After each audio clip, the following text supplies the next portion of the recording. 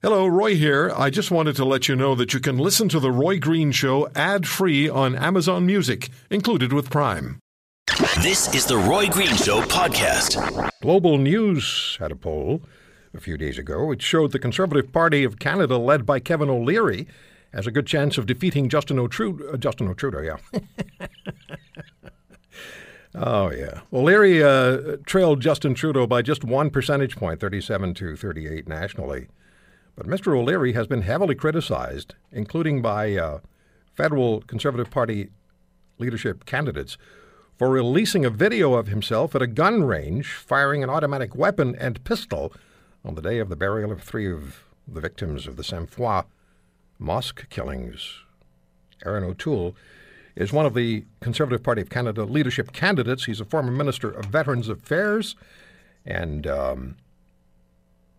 we spoke with him last weekend, and Mr. O'Toole joins us now on the Roy Green Show on the Chorus Radio Network. Mr. O'Toole, good to talk to you again. It's good to be back, Roy. I didn't think it'd be this quick. Anytime you call, I'll try my best to be there. Well, you're a good guy. As are you.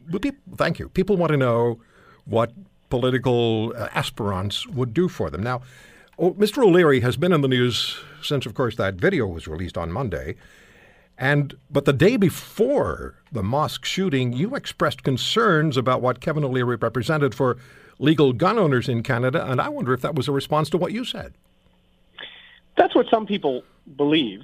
Clearly, what he did was several days later, but by the time he did it, it was literally hours or minutes before funerals were beginning, from a horrific event that impacted many.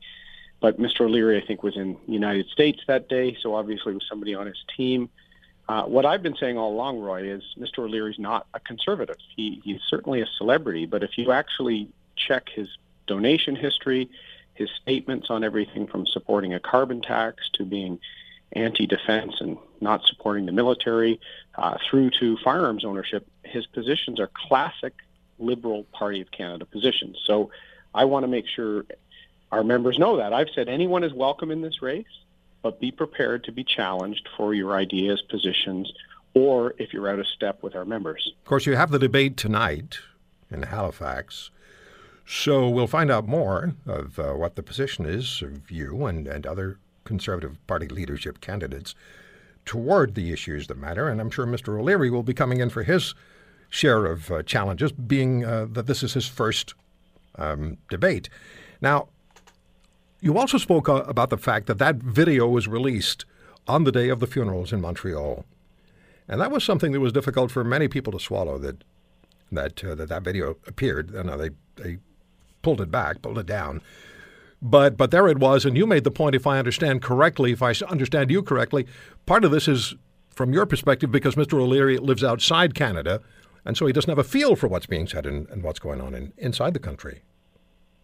Yeah, exactly. The mood of the country this past week has been mourning, deep reflection, and reaching out to condemn hate, condemn intolerance, that sort of thing. I wrote a very public article and blog on the subject this week because people were moved by it. And, to put out what he did at that time sort of shows that when you're not in the country, you don't appreciate the mood, the sentiment, and the dialogue going on in Canada. And, I think Canadians can go anywhere in the world and be entertainers or be academics or be researchers. I support that. But if you're running to be Prime Minister of Canada or lead one of our parties, you should at least commit to Canada. And I think with Mr. O'Leary, he's on the East Coast with us here today, but the East Coast for him typically means Boston, not Halifax. And I think at a very minimum, you have to be willing to run for a seat, become an MP, and then seek the leadership of your party. But he'll put his own ideas out there tonight, I guess. What are the issues that matter most, do you think? And I don't want to make this about Kevin O'Leary because you're on the air with us, but what are the issues that matter most, and where does Mr. O'Leary not get it? Looking at that Global News poll, he's only 1 percentage point behind Justin Trudeau, and they're looking ahead on that polling to what might happen in 2019. What doesn't he understand, and what does Erin O'Toole do the number one issue that Canadians need? And don't tell me jobs, please, unless you're going to tell me how you'll get the jobs. Well, listen, we all know that polls have been sort of suspect in recent years. We wouldn't have a Premier Notley if people believe the polls, and certainly I think the poll is a reflection of the fact that Mr. O'Leary is a celebrity. He is well known. He's a dragon, a shark, all these sorts of things. He's colorful for his put downs of people in the business context. So is he on television? Is he enjoying that celebrity recognition? Yes. Do people in the Conservative Party, who are actually going to make the decision on who leads them, know that most of his statements on policy have been liberal? That's what he's going to have to overcome. And right now, it's about satisfying the members of the Conservative Party, not satisfying the public in a general election. Those polls are meaningless, as are the fact that he has all these likes and Facebook. But tell me this, Mr. O'Toole, is it going to be for the members of the Conservative Party? And I understand people have joined the party who have really nothing to do and nothing in common with the Conservative Party, but they've joined in order to vote against Kevin O'Leary. Is there going to be a visceral sense among Conservatives that we better elect somebody as our leader who can become Prime Minister, who has the name recognition? Clearly, that's what the Liberals did with Justin Trudeau. They didn't elect Justin Trudeau, the leader of the Liberal Party, based on his accomplishments. Absolutely not. But do we counter the Liberal Party celebrity with a reality celebrity of our own? I don't know. I think that's a disaster. I think Mr. O'Leary could actually be far worse than Mr. Trudeau, including on the economy. He supported a carbon tax until now. I worry about people that he can't change costumes like a television program in between scenes. Yeah. Your positions on philosophical conservative issues in terms of smaller government, low taxes, support for law-abiding firearms owners, support for the military, strong foreign policy, Mr. O'Leary's statements on peacekeeping and the historic honest broker mumbo-jumbo that the Liberals use are quintessentially liberal. So if he's going to change those positions now, he will then be an absolute phony. I would rather Conservatives say, let's not pick a celebrity, let's pick someone that's competent, that will get our economy back on track, that can speak to military issues having served. Like I said, I'm a year younger than Justin Trudeau, but having served in the military, worked on Bay Street, and a charitably minded person, I think we can build the best of the economic strengths that Conservatives have with a bit less of the edge. Mr. O'Leary is more edge, and we will lose the next election. Well, I got to tell you something. I like what I hear you say. Good. I do. I tweeted that last weekend, and I'm not known for kissing up to political aspirants, but I like what you stand for, and I like what you say. But I wanted to talk to you about Kevin O'Leary and this particular the video and what he stands for and where he stands with the Conservative Party. Mr. O'Toole, thank you for the time. Good to talk to you again. Good luck with the debate tonight. I know I'm going to be watching that. Well, I'm standing in my hotel room looking across the harbor, Halifax, at the old base I flew out of when I was in the Air Force. So it's lovely being in Halifax, Roy, and I look forward to being back with you in a week or so. Appreciate the time. Thank you so much. Thank you. Bye-bye. Aaron O'Toole, former captain in the Air Force and former Veterans Affairs Minister. You're listening to The Roy Green Show, weekends from 2 to 5 on AM 900 CHML.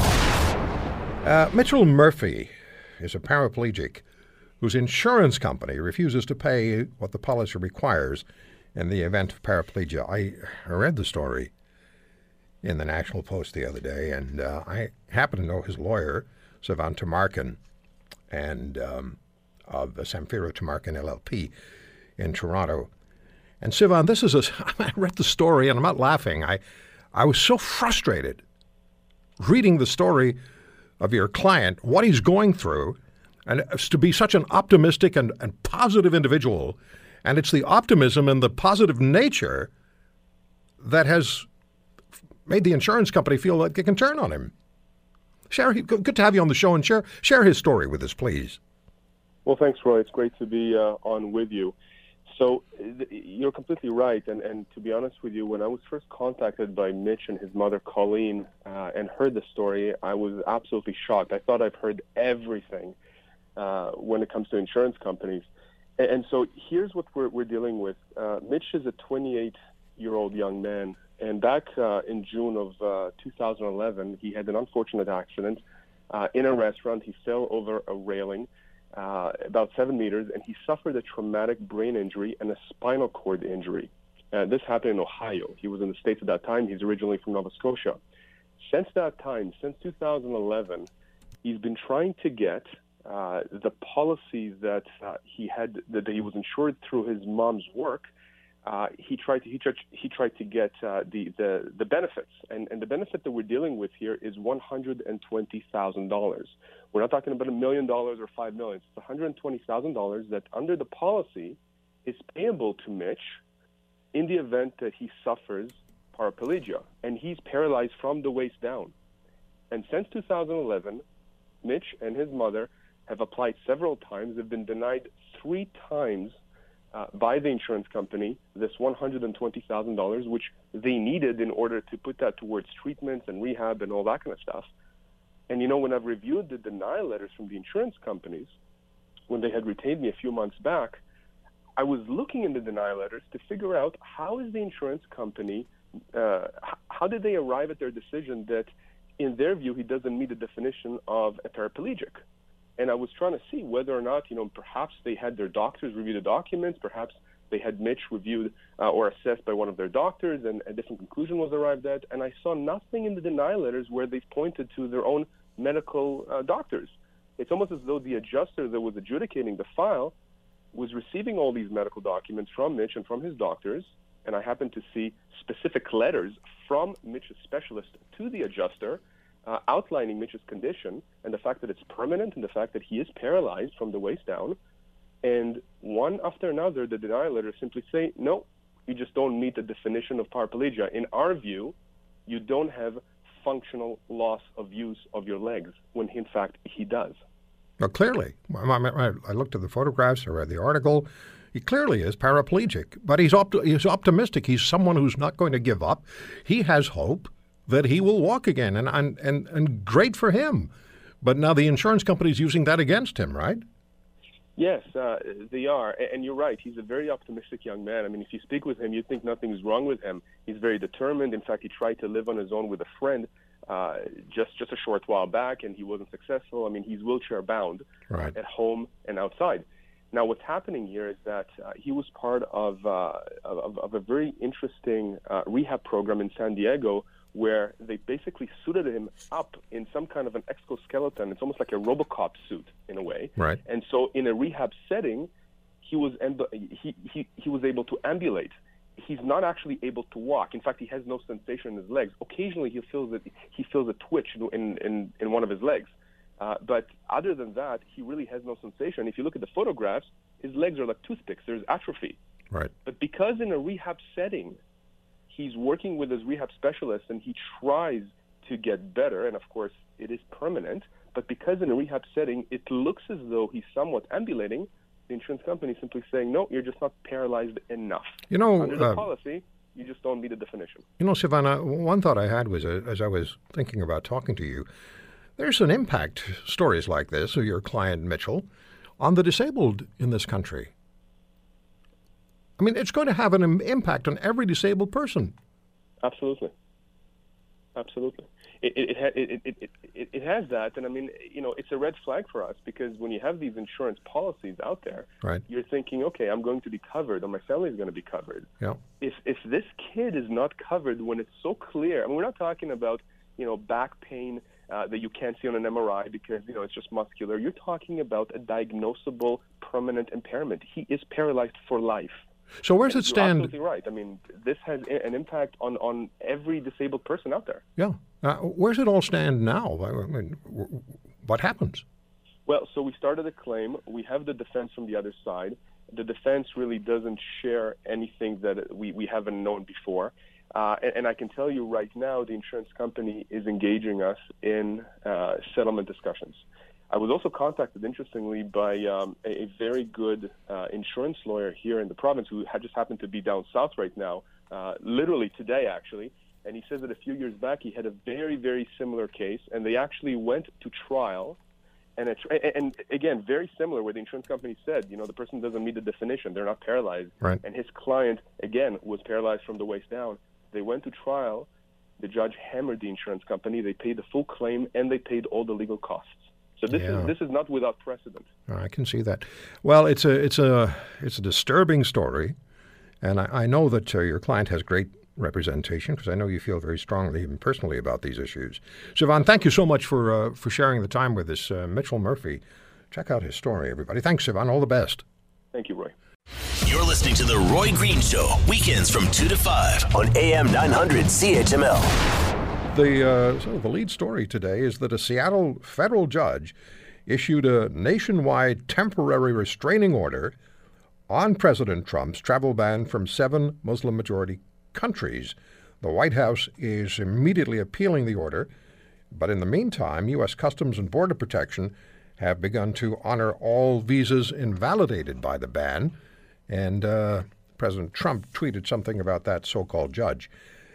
Back with us on the program to speak about this, and we really appreciate him taking the time, is Stephen Legomsky. He was the chief counsel at U.S. Citizenship and Immigration Services during the Obama administration. And Mr. Legomsky is also a professor of law in St. Louis. Professor, thank you very much for the time. You told us last weekend that your view at the time was that Donald Trump was constitutionally within his rights to declare that executive action on the travel ban. Where does this all now fit with the Seattle judge? And I guess my part B of the question is, a Seattle judge, Washington State is known as a very liberal place. Was he maybe, even though he was appointed by George W. Bush, was he maybe a more liberal-leaning judge? Would a different judge in the same area, jurisdiction, maybe have given a different verdict? Well, first of all, thank you for having me back. It's a pleasure to be on. Just to clarify, I've never been certain whether the court would come out the way it did on the constitutional issues. I feel pretty certain that the president has the authority to decide how many refugees to admit each year and generally from where. But the big issue presented here is whether the president has acted on the basis of religious discrimination, and if so, whether that's legally permissible. So I think that is a tough question. And to your point, we just don't know how another judge would have come out. It is true that judges vary on this, although so far every district judge but one has come out in a way pretty similar to what this judge ruled. There have been 4, right? Pardon me? There have been 4 judges in total? Who have... I think more than that now. I want to say there have been about 7 or 8. Really? There were 4 originally, and then there have been a couple of others since then. Yeah. Professor Legomsky, where do you see there is a breakdown in this executive action that President Trump undertook? Where are the flaws immediately visible, and how would you interpret why this judge in Seattle decided the way he did? It's very tricky. I guess I should first explain that there are actually 2 different kinds of bans that the judge struck down in this case. One relates specifically to overseas refugees. That's a 120-day moratorium on all refugee admissions from everywhere in the world, subject to a couple of important exceptions that we can come back to if you'd like, and also an indefinite ban on Syrian refugees. That's the refugee side of it. Right. The second ban that was announced, though, is both narrower and broader. It's narrower in the sense that it applies only to people who are from any of 7 particular countries, all of which are Muslim majority. But it's broader in the sense that for those individuals it applies not just to refugees, but to anybody coming in from those countries, students, tourists, business visitors, and until very recently, lawful permanent residents, green card holders, although the government has now changed its policy on that, and green card holders will be exempted from the ban. My own personal view is that the objections that the plaintiffs were making, based mainly on assertions of religious discrimination, will probably be easier to sustain in the context of the ban on the 7 countries than they will in the general refugee ban. I think that's going to be a tougher one to make stick, but we'll have to wait and see on that. Was the main complaint from a college in the state of Washington that certain students and staff were unable to return? Yeah, that was a big part of it. There was also a good deal of resistance from business leaders who, particularly in the state of Washington, where some of the high-tech companies are located, because those people are constantly traveling back and forth from one country to another. So there was pushback from them as well. There was a vague suggestion in the opinion, I don't quite understand it, that the state of Washington would also lose much of its funding and tax revenue from this, but there was no elaboration on why that would happen. If you were working for this president, how would you advise him to react? Well, that's a hard question for me to answer. I think my advice to him at the beginning would have been, don't do this. The national security benefits are minimal, if any. There are actually some national security costs to doing this, and the human toll that it takes on desperate refugees is really great.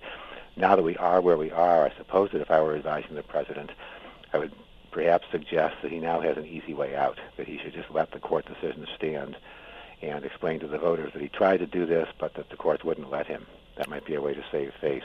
Right, but he's obviously not going to do that. I've heard that this may very well be fast-tracked to the U.S. Supreme Court, because you can't have each decision, each executive action by Donald Trump being sidetracked to a court somewhere. And the Democrats and their voters can't refight the election this way, because Americans will become seriously irritated. No, I think that's right. The polling shows that the public is overwhelmingly opposed to this, to what has been deemed the Muslim ban.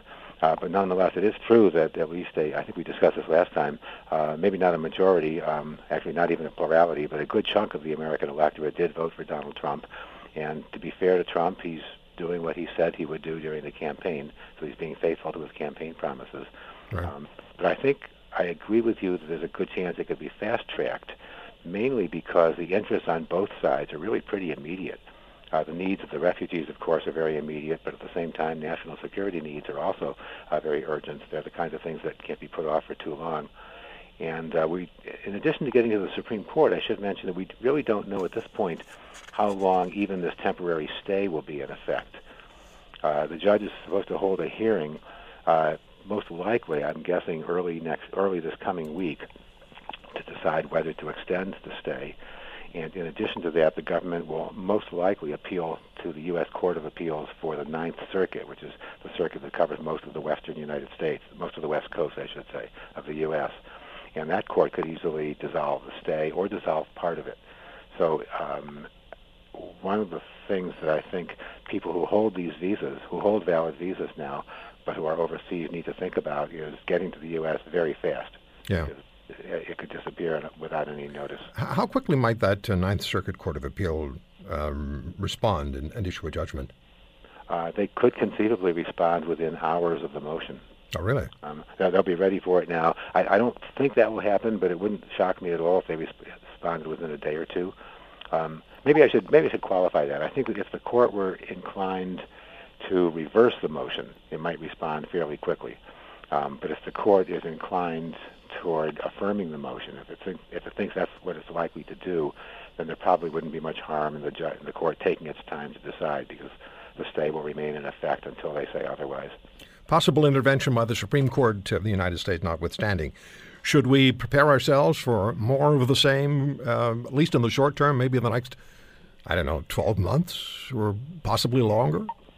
By that, do you mean on other executive actions, or on more executive actions, more protests, more court challenges by various attorneys general of different states? Yeah, I think we probably will. This was what the Republicans did to President Obama when he was in office. They went out and found friendly judicial forums, because if it's a nationwide policy, one of the advantages of the person challenging it is that they can pick their forum. In the case of President Obama's executive actions on immigration, they did that, and they found an extreme anti-immigrant judge and ended up stalling the program. Now the shoe is on the other foot, of course. There were similar actions, by the way, to shut down a federal government policy that granted equal rights to transgender students. There was another one in the labor law area. So I'm guessing that Democrats and progressives will use a similar strategy in trying to get the courts to shut down some of the more radical policies. Well, I guess more of the same. More of the same. Professor Lugamsky, thank you so much for taking the time 2 weekends in a row. Really appreciate it. Thanks for having me. I've enjoyed it. Have a great day. You're listening to The Roy Green Show, weekends from 2 to 5 on AM 900 CHML. I'll begin, though, with a story of Salvador Bota. I heard about Salvador from one of his co-workers in Calgary. Send me an email. Jeff sent me an email saying he's a great guy. Love working with him. Hard-working. Great family. Loves Canada. Pays taxes. And the Immigration Refugee Board has decided that Salvador Bota and his family have to leave this country, that they don't meet the requirements to enter the country. Now, I just want to read you something from the IRB report, and then we'll talk to Salvador. You'll hear his story. The presumption before this panel is that the claimant's testimony is true. The adult claimants' testimonies were spontaneous, detailed, and consistent with their previous statements. They appear to be genuine in their claims, and considering the testimony at the hearing, I do find they are credible witnesses. All right? So the IRB believes that Salvador Boda and his wife are telling the truth, but they're still getting kicked out of the country. Salvador, thank you for coming on the program. It's good to talk to you. Hello, Salvador. Hello? Salvador, can you hear me? Yes. Not too loud, but yes. I don't know if you guys can hide a little bit the volume, because I very can hear you guys. Okay, good. Tell us what happened to you in Costa Rica that made you come to Canada. What's the story? What happened that made you leave the country? Share the story with us. Okay, basically, me and my family were a target by the leader of the drug and money laundering cartel. We simply by refused to make a lawful and fraudulent business with him. He started to chasing us. He started to send us text messages to our phones. I don't know how this guy found our telephone numbers, and he started to send us text messages telling us that we have to pay the money, because it was simple. He tried to put my wife, my jewelry wife, in a fraudulent business, bringing fake Rolex and Cartier watches from China through Panama to Costa Rica, and my wife denied, because she said, no, I only sell legal and legal watches. Yeah, so you guys had a jewelry store, right? Yeah. I have a restaurant. My wife have a jewelry. Okay, so now this guy comes to you, and he says, as I understand it, he comes to you and he says, I want you to take this money that I'm going to give you. You put it into your bank account, and then you pay me back in money from the restaurant and the jewelry store. So he's laundering money, and you guys get to keep 20 or 30% of it for yourself. Yep. So he wants to involve you in a criminal enterprise, and you and your wife both said, no, we're not doing that. Exactly, yes. This guy wants to pay us always in cash money. Right. And he say, okay, and you're going to give me, at the end of the month, you're going to give me a return in the check, the 70% of that money. Right. So, guys, you're going to be rich in short time. So what happened when you said no? He obviously found out where you lived. What happened tell us what happened with the firebombing, and then tell us what happened at your house. Oh, yeah, we have this guy in the middle of the night. We were sleeping at home, and we already received too many text messages to our phones telling that we have to pay the money and blah, blah, blah, blah, blah. And someday, we hear a noise at the front of the home, and some guys yelled, Cindy, which is my wife's name, Cindy, you have to pay me money or you're going to die or you have to get out of the country. And then this fire started in the front of the home. Our home were so in fire. So we called the police at 911 back there in Costa Rica, the 911 and the police and the fire department. They get the home and extinguished the fire. And in that moment, the police and the fire department took the report and facts and collect evidence of every damage to our property. Right. Yes. So then, was there not also a drive-by shooting? Yeah. The night after that, seeing that the police never took us in count, the police never hear us, our case, always deny. No, it's normal guys doing something. This is not with you. Right.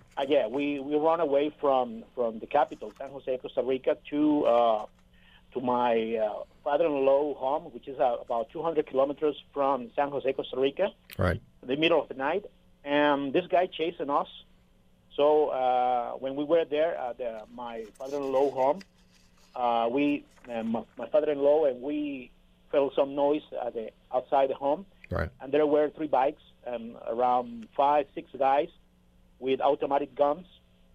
And they started shooting us again the home and saying it again. Cindy, Salvador, get out of the country or they're going to kill you, something like that. Let me read something from the Immigration Review Board's report. This is what they wrote. The following is a brief synopsis of the allegations of the claimants put forth on the basis of claim BOC form and the subsequent narrative submitted to those forms. The principal claim, remember now, they said that I read it earlier, they believed what Salvador and his wife said. So the principal claimant has submitted that as a result of her failing to agree to illicit business dealings with a previous supplier of hers, she and her family have been targeted by this individual. The agent of harm, Daniel Montoya, had threatened the claimant with physical harm, including death. Unknown persons have texted threats to her about her and her family. Unknown persons have followed the claimant's minor son to and from school.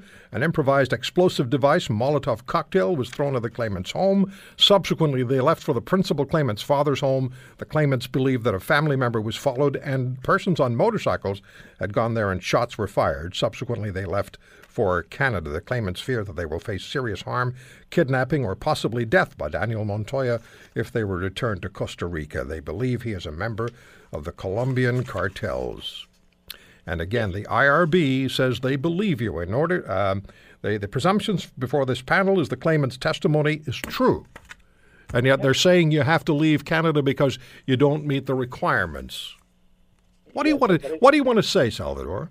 Yeah, that is incredible. That is amazing. When we saw that the answer from IRB saying that they believe us because we bring all the police and fire department statement with everything that happened to us back then. Right.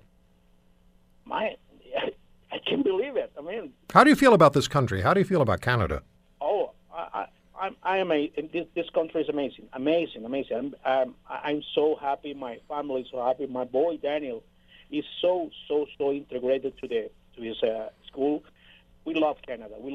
That's why we are so shocked seeing that Canada, or the government of Canada, is deporting us back to Costa Rica. And you have a job? You have a job here? You pay taxes here? Yes, I have a full-time job. I'm paying my taxes. I support my family. I don't have help either from provincial or federal help. So I'm paying taxes. I'm contributing to the budget, the Canadian budget. So I don't know why these guys or this department, I don't know, they want to deport us back to Costa Rica. Well, I'm going to give them a call, and you and I will talk again. Yep. And thank you for joining me today.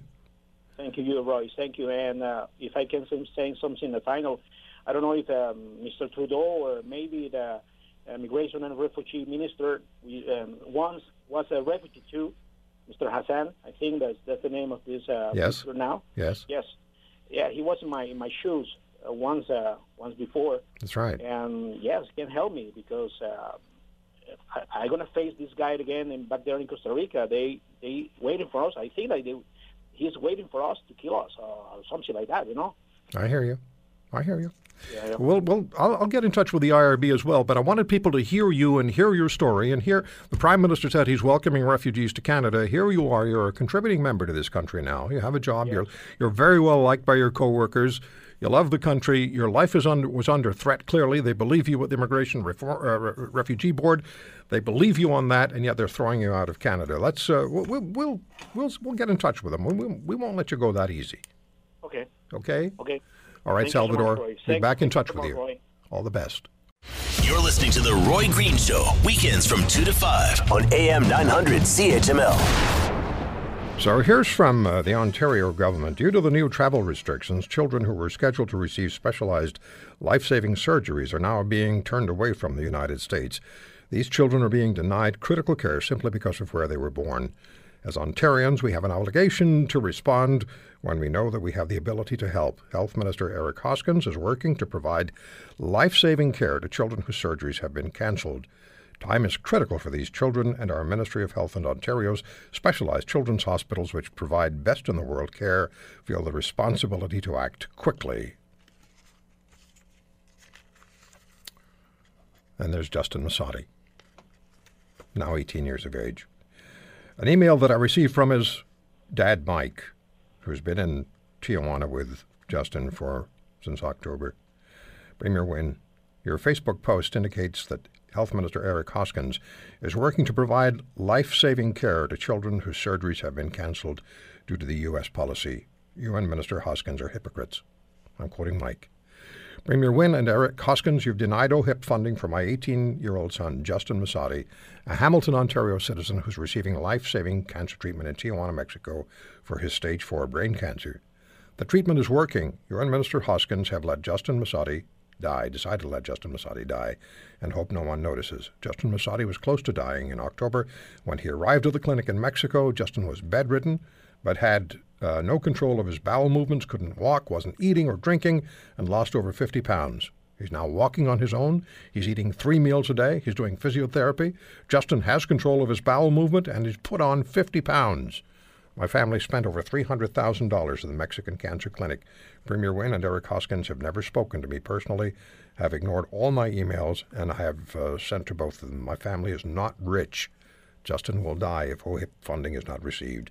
You, Premier Wynne, respond when people from other countries need help, but you deny OHIP funding to an Ontario citizen, Justin Massotti. How is this possible? Hi, Mike. Hello, Roy. I'm just so upset. I'm exasperated. I feel like it's just a no-win situation. I'm not going to win this battle, and my son's going to die. I just can't believe it. Justin is doing tremendously better than he was in October, clearly. Yes. You've sent out videos. Clearly. You've sent out videos of Justin, and I posted one of them to Twitter, of Justin exercising. Young man who couldn't get out of bed. Was essentially comatose in October. And I was so angry when I saw your emails earlier today, and we had corresponded by email. What do you want to say? Somebody from the Ministry of Health is going to be they're going to hear about this. If they're not listening directly, the minister will hear about it. Talk to him, Mike.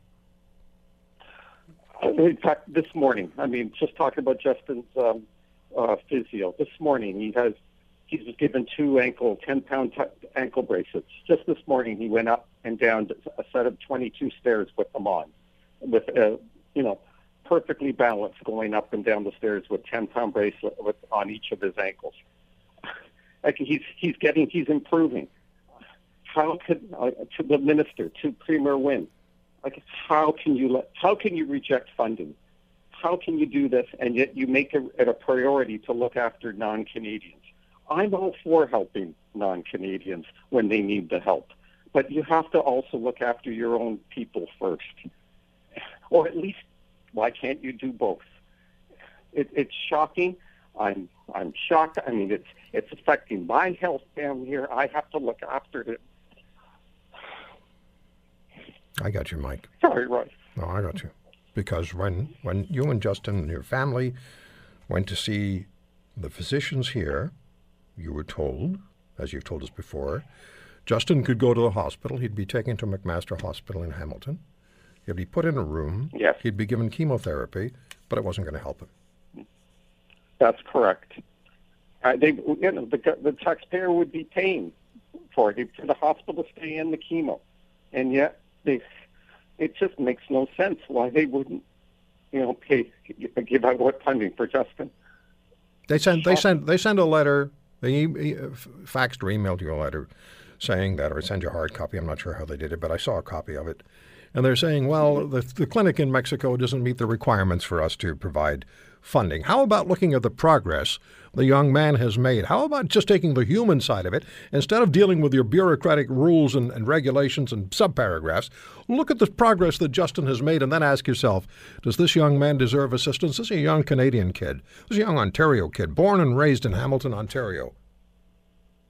Exactly. If they're telling me it's the science doesn't, they're rejecting it because of the science. Well, like you said, the videos show I mean, if that's not science, I don't know what science is. They said the same. That the treatment is working. Mike, they said the same thing to Hector McMillan, that the IRE surgery was experimental, and now because of the pressure and because of all of the Canadians who are going to Germany for the surgery by Dr. Matthias Berth, now from what I understand from Hector, the Ontario Ministry of Health is saying, well, we're going to start doing the IRE surgeries at the University Health Network in Toronto.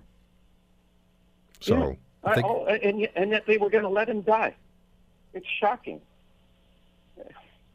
Like, no words can say how bad can this get in our province? How bad is our health care when they can allow this to happen? Folks, find out who your MPP is.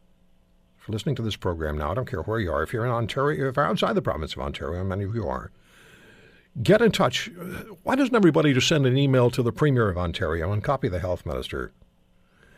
And just check out Mike Masadi and Justin Masadi on Facebook and on Twitter. And then just do something. Send them a letter. Send them a notification. Let them know how you feel about it. Mike, I'm going to stay in touch. I've got to run, my friend, because we squeezed this in. I wanted to talk to you. We're on your side. Much appreciated. We're on your side, Mike. Give Justin our best. Thank you. Okay, we'll talk. You're listening to The Roy Green Show, weekends from 2 to 5 on AM 900 CHML. So there are the beauties. Catherine Swift, WorkingCanadians.ca, former chair of the Canadian Federation of Independent Business. Linda Leatherdale, vice president of Cambria, Canada, former money editor for the Toronto Sun. And Michelle Simpson, former Liberal MP and seatmate to Justin Trudeau. I have to start with this. Or I'll ask you if you'll kindly consent to starting with this. We played earlier the response to the conversation that Malcolm Turnbull, the Prime Minister of Australia, had with Donald Trump. And Malcolm Turnbull very calmly, very, very diplomatically pushed aside all questions about Trump bellowing at him and hanging up on him, and very professionally handled it. And so then I asked the question whether Mr. Trudeau would have the chops to confront Donald Trump, because, he represents us.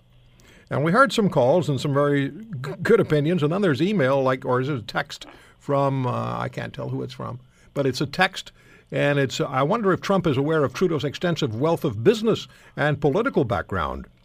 Trump is dealing with a snowboard instructor, for crying out loud.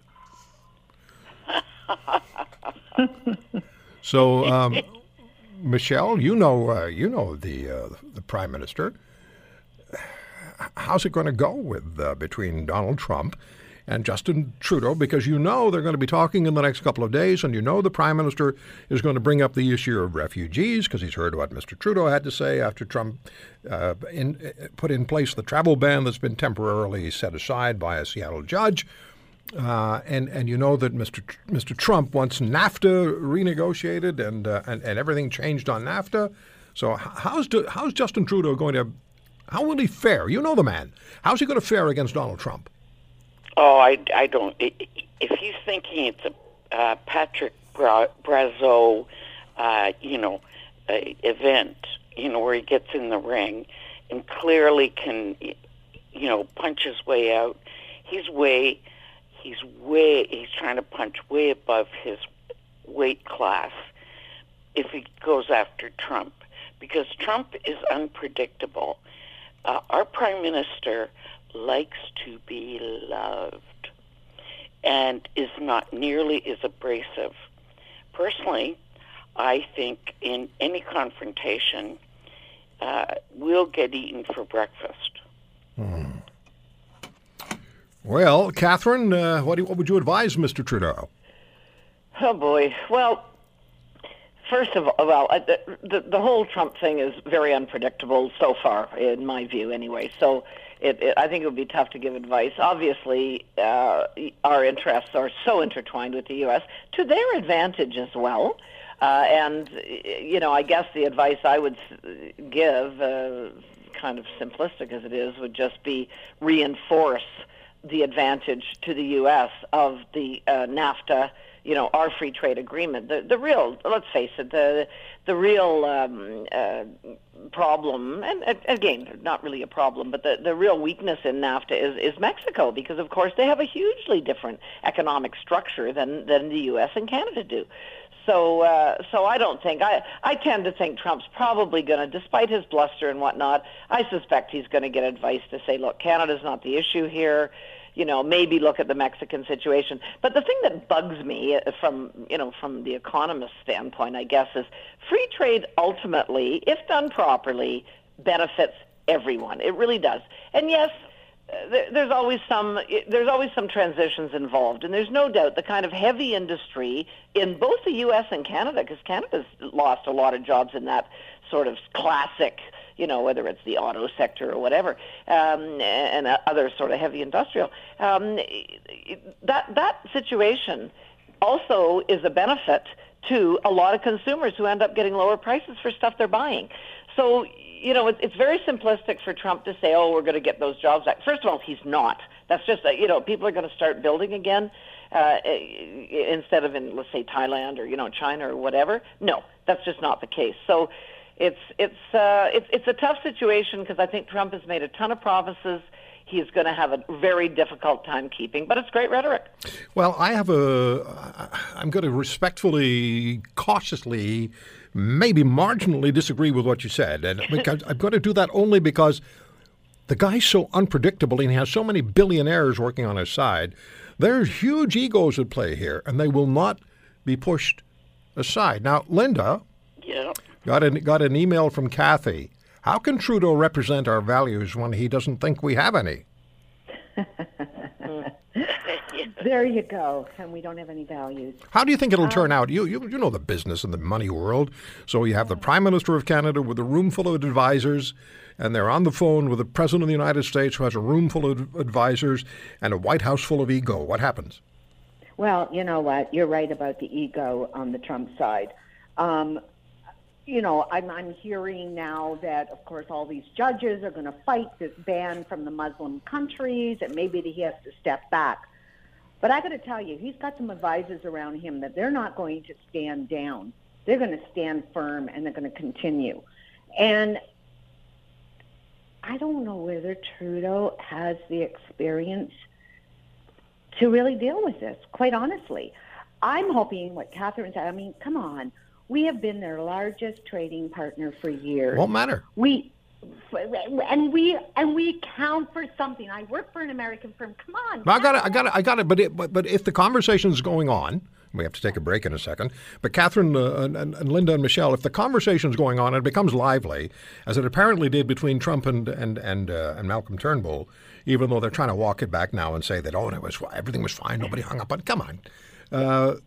If it gets lively and it gets emotional, or the egos get prodded, God knows how it's going to turn out. And Mr. Trudeau is going to have to square his shoulders and not do that patty thing as he did with Senator Brazeau, who was just fat and out of shape. He's going to have to be able to really use an effective left jab, a good left hook, and a right cross, and make it work. Well, I hope Trudeau's getting good advice because let's face it, Trudeau himself, he has no experience in these things. No, neither do his advisors. Neither do his advisors. Well, I'm just hoping there's some sensible people, maybe in the senior bureaucracy or something, that are giving him good advice, because I have zero confidence in Trudeau personally to even understand these issues, let alone defend Canada's interests. Okie dokie. Mm-hmm. Okie dokie. So you're staying in California then, are you, Michelle? And I'm going to visit her. Yeah. I know. No. She's coming home. Well, California's got Governor Moonbeam, so that. Oh, God, yes. Oh, my God, yes, Governor Moonbeam. How could we forget? Not unlike Ontario, where we are all located. You're listening to The Roy Green Show, weekends from 2 to 5 on AM 900 CHML. All right, back with the beauties. Linda Leatherdale, Vice President, Cambria, Canada, former money editor of the Toronto Sun. Michelle Simpson, former Liberal Member of Parliament, who was the seatmate to the Prime Minister, the current Prime Minister. And Catherine Swift, the always reticent to speak her mind, former chair of the Canadian Federation of Independent Business, workingcanadians.ca. Check out workingcanadians.ca. Get engaged, get involved. Well, you don't have to get engaged, particularly if you're already married. By the way, Roy, I'm getting tweets as to where to board my dog. You're what? I'm getting tweets as to where to board my dog, which is kind of cool. Oh, cool. Wow. Yeah. So nice. Cool. Yeah, and they look good, too, actually, anyway. Forward them to me, please. I digress, yeah. So we got this email from Catherine, as we always exchanged emails, and I like the idea of taking a look at some of the promises that were made by Mr. Trudeau. And you point out that Andrew Coyne had a piece in yesterday's Post, which you tweeted out, Catherine. Yeah, so it was Thursdays, I think, Roy. Was it Thursdays? It was very funny. How Trudeau's saying that he didn't break his promises, but we let him down? We let him down, yeah. It was a very funny piece. If anybody hasn't read it, just Google it. It was in Thursday's National Post, and he was basically saying that on electoral reform, of course, was the topic, but he was saying, that kind of with a heavy heart, Trudeau had to abandon this promise because we Canadians just didn't rise to the occasion that he thought we would, kind of thing. And so, anyway, it was very tongue-in-cheek and quite funny. But, of course, the reality is there are so many significant promises, because some promises are, to my mind anyway, are small potatoes, and you don't. I guess I shouldn't say that because I think China called Trudeau a small potato or something. But anyway, when they abandon them, you go, good. That was a good one to abandon. But things like electoral reform, that was a big plank in their platform. Things like having an open competition for the fighter jets. That was a big deal, right? Well, they've totally abandoned that. And then there was something just in the last couple of days that showed that purchase of those Hornets, instead of having an open competition and whatever, is going to be hugely expensive and not going to last in our Air Force. They're buying Catherine. They're buying 18 planes. Yeah, and I've seen senior military people, which I'm surprised they still have their jobs, saying this is a dumb move. And I'll tend to believe the military people before I'll believe like a Trudeau, who has zero credibility in this kind of area. But and there's also, there was a shooting in Toronto a few days ago at one of these pot dispensaries. They were going to legalize marijuana. So all these pot places sprung up that are now technically illegal, and there's all this crime surrounding them. So these aren't just kind of trivial things that have been abandoned by our federal government. They're things that are, I think, pretty serious. So see, I told you she was a lot of them. I told you she was shy and reticent. I told you. Linda, Michelle, if you were still in government now, if you were still representing Scarborough Southwest? Southwest. I got it. If you were still representing Scarborough Southwest as a Liberal member of Parliament, and you'd run in the election in 2015, making the promises that Prime Minister made and the Liberal Party committed to, and now you were faced with what in fact has happened, what would you say behind closed doors? What I'm trying to get at is, first of all, I'd like to know what you would say, and do you think anybody in the current caucus is saying, hang on a minute, or does nobody have the courage to do that? Well, I think they're saying it amongst themselves some in the current caucus. But anyone that didn't see this coming, I saw it the minute, we got into deep weeds with Monsef heading this up. I think she got tossed under the bus. That, once we won the majority, the Liberals, they really, really had no intention, because it will have an impact, and they just weren't sure how much. I would be arguing for sure that we owed it to the electorate to follow through, because, as Catherine says, a lot of these are big issues. They are. We have about a minute and a half left. Let me ask Linda a question. Linda, if you were still writing the money section for The Sun, instead of being the vice president of Cambridge, driving a new Bentley every month, would you hang around with Steven Tyler? What would you be writing? What would you pick to write about about the first year plus of the Trudeau management of Canada? It's absolutely the same thing over and over again. These promises are made. I don't see why we cannot have a referenda in Canada, Roy. for true democracy. And this whole shift on one of his major promises just says the same thing again. You get a majority government, goddamn the people. You don't care about the people and what the people really have to say. 'Twas ever thus. 'Twas ever the case. And I want to just go back. We are the taxpayers. We fund this country. There is corruption everywhere. And come on, I thought we were going to get better. All right, beauties. Did I That's our time. I know. Ding, ding, ding. Ding, ding, ding, ding, ding. We'll talk to you Okay, next. we'll take the gloves off now. Okay. We'll talk next Saturday. Absolutely. As my friend Don Cherry says, toodaloo. The Roy Green Show, weekends from 2 to 5 on AM 900 CHML.